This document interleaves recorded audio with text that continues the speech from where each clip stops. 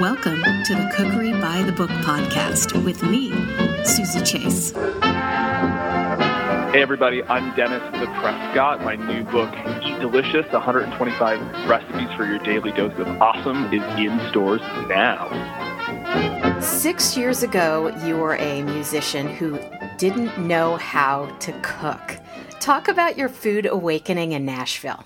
Yeah, my kind of food awakening started a little bit before Nashville, but Nashville was kind of when my eyes were truly kind of opened to cooking. I was a musician for about 10 years. I lived in a 15-passenger van and traveled all around Canada and the United States and into Europe. And I got to experience all of these incredible foods. I very kind of vividly remember having, a proper smoked meat sandwich in Montreal or sushi in Vancouver or pizza in New York. And it really opened my eyes. But being a musician is really rich in experience, and that's about it. So I couldn't afford to eat at restaurants. My band relocated to Nashville, and I had access to this incredible, comfort food of the gods in Southern barbecue, but I couldn't afford it. And I was eating pasta with butter on it and eating at the dollar menu, and I just felt terrible. So I went to the Nashville Public Library, and at a friend's suggestion, I took out 3 cookbooks because I couldn't afford to buy them. And just 3 Jamie Oliver cookbooks, and I started working my way through them, and I became almost immediately obsessed with wanting to know everything about food. And I was cooking, 4 or 5 dishes a day for bandmates or for roommates that I was living with at the time, and so many that I started to lose track. So I started to, without any agenda at all, I started to take iPhone photos of the dishes so I would remember what I had cooked. And then Instagram happened, and somebody said, hey, you should start an Instagram account. And my first Instagram is actually a selfie. So, legit zero agenda to be able to do this. It was, just that I became unbelievably passionate about wanting to know everything about these foods and recreate these incredible dishes that I'd experienced as a musician on the road in my own home. So your Instagram kicked off because you wanted to remember what you had made? Yeah, I didn't really understand that food and food photography was really a thing, because it just had never been a part of my experience. I didn't grow up in a house that I have fantastic parents who, and I was fortunate enough to have 3 meals a day, but food wasn't celebrated. We ate from one thing to the next thing as quickly as possible. It was more sustenance than it was celebrated or delicious. And so when I started taking these photos, I wasn't a photographer. I had never studied photography or anything like that. And it was really just, I was documenting my experience. And then, of course, after being on Instagram for a while and looking around, I realized, hey, wait, there's this amazing, huge community of people who are passionately in love with food and food photography. And then I was able to connect with folks that, I understood and thought, wow, this is cool. I'm not just the only person doing this, I just wasn't really aware that was kind of this micro niche of society of people who were just so in love with food and food photography. I'm curious about your maritime background. Talk a little bit about that. Yeah, I grew up on the east coast of Canada. We live about 20 minutes from the Northumberland Strait, which is basically it's an inlet of the Atlantic Ocean, and I still live here, and I love it. And it's a small part of the world. There's about 125,000 people in the city that I live in, which is about the biggest city in the area, aside from Halifax. It's a small kind of quiet pace of life, in comparison to a lot of cities that I've been fortunate enough to visit. And growing up here, I didn't, so that was just life. I didn't realize that we had the food culture that we do. And now, having left the Maritimes and come back after living in Nashville, it's just been incredible to reconnect with the food and the culture here. I very much believe that we have one of the best seafood availabilities in the world. Our local produce is great. There's a vibrant microbrewery scene here. Obviously, we have maple syrup and the Sugar Shack thing. It's very cool to reconnect with that as someone who didn't really appreciate that growing up, and be able to kind of access these local foods and then put put that maritime spin onto dishes that I've eaten, globally. Where did you get inspiration for the recipes in this cookbook? It's so diverse. Did it come from your travels, or did it come from growing up near the sea? Both, for sure. Yeah, I mean, I wanted to really, I guess, pay homage or be true to my upbringing as a maritimer and use a lot of maritime ingredients and a lot of kind of maritime methods for cooking, and Canadian in general. Obviously, for me as a Canadian, I felt like I have to put a poutine recipe in this book, of course, and that kind of thing. But we grew up eating lobster rolls. We grew up on seafood boils, and on the beach and that kind of thing. It was just such a huge part of maritime life, and it still is. But then traveling and experiencing these different dishes, I wanted, because those were the dishes that really I first connected with food and fell in love with. I wanted to kind of have that as an experience throughout the book. Whether it was the first time I've never been to Thailand, but I've had incredible pad Thai dishes. So I wanted to include one in there. And I'm a big believer that we eat globally when we go to restaurants. We might have a burger one day and then noodles the next and sushi the next day, and then we might have a curry. So I think that people want to cook that way at home, and they want to be able to recreate that dining experience at home, but with the added bonus of knowing what's in everything, what the ingredients are that I'm cooking, and it will probably taste just as, if not more delicious than the experience they had out at a restaurant. Another aspect of this cookbook is I feel like it gives people encouragement to go for it, that you don't have to have one passion in life. You can change your own course at any moment. I think that it's easy to think, well, I grew up kind of in the music industry with this mentality of if I didn't make it, whatever that means, by the time I was 30, then I was kind of done. And I didn't have a backup plan. I didn't go and get a bachelor's degree in accounting or something along those lines. So when I did reach that age, it was devastating to a certain degree, because I thought, and obviously success is a relative term, but yeah.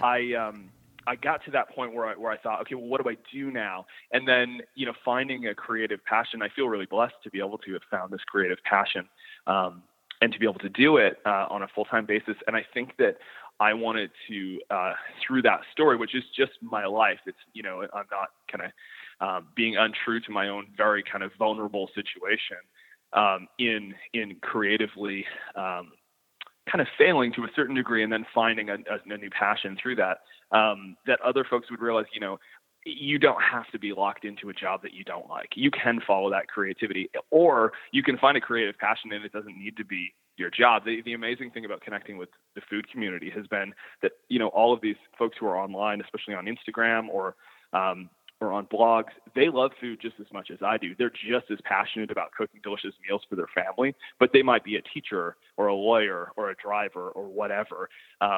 But they're just as passionate about that. And I think that running after passion and running after kind of that creative outlet is super important. Chapter 2 is devoted solely to hamburgers and sandwiches. When was the first time you ate a proper burger? I can't remember the restaurant, but I grew up eating a lot of hamburgers, let me say. But none of them changed my life. And I remember driving down the I-95, sorry. I was saying 65 because I lived in Nashville, the I-95 on the way to Nashville with my dad. And we stopped at this diner on the side of the road, very kind of nondescript, without any kind of any agenda other than getting lunch. And I ordered a burger, and it was just cooked to perfection. And I had never had that experience before. I'd never had something where the ingredients were treated properly, with respect. They're all high quality ingredients. It wasn't anything particularly fancy. It wasn't topped with foie gras, and there wasn't like caramelized maple bacon in it or anything like that. It wasn't stuffed with cheese. It was just a normal kind of flat top hamburger, but it was just cooked so perfectly. And I thought, wow, something that I'd taken for granted, something that was so kind of convenient and junk food, I didn't realize it could taste so good when it was treated that way. And it really changed my perspective on those simple comfort foods and how really, really great that they can actually be. You like asking people if they could eat anything in the world, what would it be? Now, yeah. I will ask you, if you could eat anything in the world, what would it be? That changes constantly, to be honest with you, with me. But I just spent about a week in Rome, and I had pasta dishes there that this was about 2 months ago, and I'm still thinking and dreaming about these pasta dishes. One in particular that had shaved truffles with spicy sausage, house-made sausage on it. If I could have anything right now, that's what it would be for sure. That sounds like such an odd mix, the truffle and the sausage. I know, right? And that's why I ordered it, actually, because I thought, that's interesting. But it was absolutely incredible, and the actual house-made pasta itself was just mind-blowing. I was really struck by the fact that it was cooked as al dente as it was. The firmness of the pasta that I experienced in Rome was almost to the point where I think a lot of folks would think it was undercooked here. But it was just really kind of inspiring to eat those dishes in the place that they were created or within, the region that it was created. I thought, this is actually how it's done. I think it's really neat to experience those kind of dishes regionally. I just got back from Beijing, actually, and had a lot of dishes there that I had really taken for granted growing up, having kind of a version of that and eating it in China. It's so inspiring, especially when they're using very, very similar ingredients to what you're used to, but just treating them very differently. I feel another cookbook coming. It's interesting to think about that right now, but yeah, I'm beyond passionate about wanting to recreate those meals. And I travel to eat a lot, and I'm fortunate enough to work with a not-for-profit that I really am super passionate about. And I spent time in Kenya last year and Somalia, and there's so much incredible, inspiring food to eat all over the world, and I don't think that's a journey that ever ends. You don't ever get to the end of food or the end of cooking or the end of photography and go, I've reached the end of the internet. I figured it all out. That will just never happen.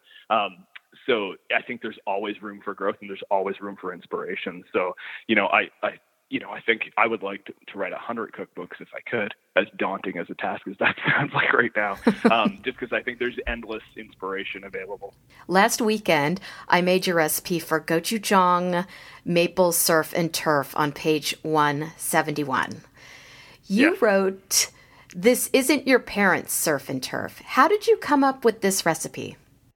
A lot of experimenting and just an absolute mad love for that hot sauce, hot paste. I had it the first time I had anything gochujang, and I'm sure I'm pronouncing that wrong, so I apologize. Me too. To all the listeners out there. So I'm 100% honest in that. I was in Nashville. I had a friend who, Esther, she taught in South Korea for a while. And she said, "Hey, we should go out and try Korean food." And I'd never had Korean food before. It really didn't. There's a lot of Korean restaurants in my part of the world now, but there wasn't at the time. And I was like, sure, I'm up for anything. And I very vividly remember having bulgogi at that restaurant and having a little sauce dish of this gochujang, and I just couldn't get over it. I thought this is just it's so sweet and spicy and fragrant and delicious. So then wanting to work with that to create a marinade, I thought this is going to be a really cool thing. There's all the natural sugars in that, which is going to caramelize on the outside of the steak itself. And, it was through experimentation and recipe development, I guess, as every recipe is. But that one was particularly fun to play around with, just because it has so much nostalgia attached to it for me. I have to tell you, it was so stressful photographing this dish for my Instagram because you're so good at capturing every element in such a beautiful manner, and I wanted to do your recipe justice. Tell us about your food photography journey. the styling, and how you shot the whole cookbook? Yeah, so I mean, my journey started, like I said, in Nashville, and it was all on an iPhone. One of the first iPhones, and just really kind of learning or quickly snapping a photo. There was no styling involved in terms of the actual image. There might have been a little styling on the plate itself, but I didn't really understand what food photography was all about. And I kind of progressively got a little bit better on my phone. And then Food and Wine reached out to me and said, "Hey, would you consider developing 10 recipes for this column?" And I was like, "Yeah, for sure." And then as soon as I got off the phone, which is crazy, and I mean, Food and Wine literally changed the course of what I'm doing now, and I can't stress that enough. But I thought, okay, this is fantastic. I can't shoot this on a phone. And the truth is, you can shoot great images on a phone. And there, the front cover of Bon Appetit magazine has been on an iPhone a few times. I know people who've photographed entire cookbooks using an iPhone. So you can shoot incredible photos. It's just at the time I didn't feel like I could do that. So that's when I kind of transitioned into shooting with a DSLR. And, it wasn't a great one. It wasn't a high-end one. And I progressively worked up in the gear world, but I'm a big believer in learning light and shadow and composition over gear. I don't think people should just go out and spend a lot of money, because I think, unless I actually wrote in the cookbook, in the start of it, Michael Jordan didn't play like Michael Jordan because he had really great shoes. He practiced every day. And I mean, even with this book, I photographed it probably 4 times. There's about 40,000 raw images that went into the actual photos on this book, because I wanted to get it right. And I think that it's, as I said, you've never figured it out. There's always room for growth. And even the professional photographers in the world have really bad days and really great days. But you need to take a lot of bad images to get there. I remember being in the music industry, and I had a mentor tell me that you need to write 100 songs to write one good song, not one hit song, but one good song. And that's always kind of stuck with me as this kind of mentality of, it's going to take time. It's not going to happen overnight. Nothing happens quickly. That's good.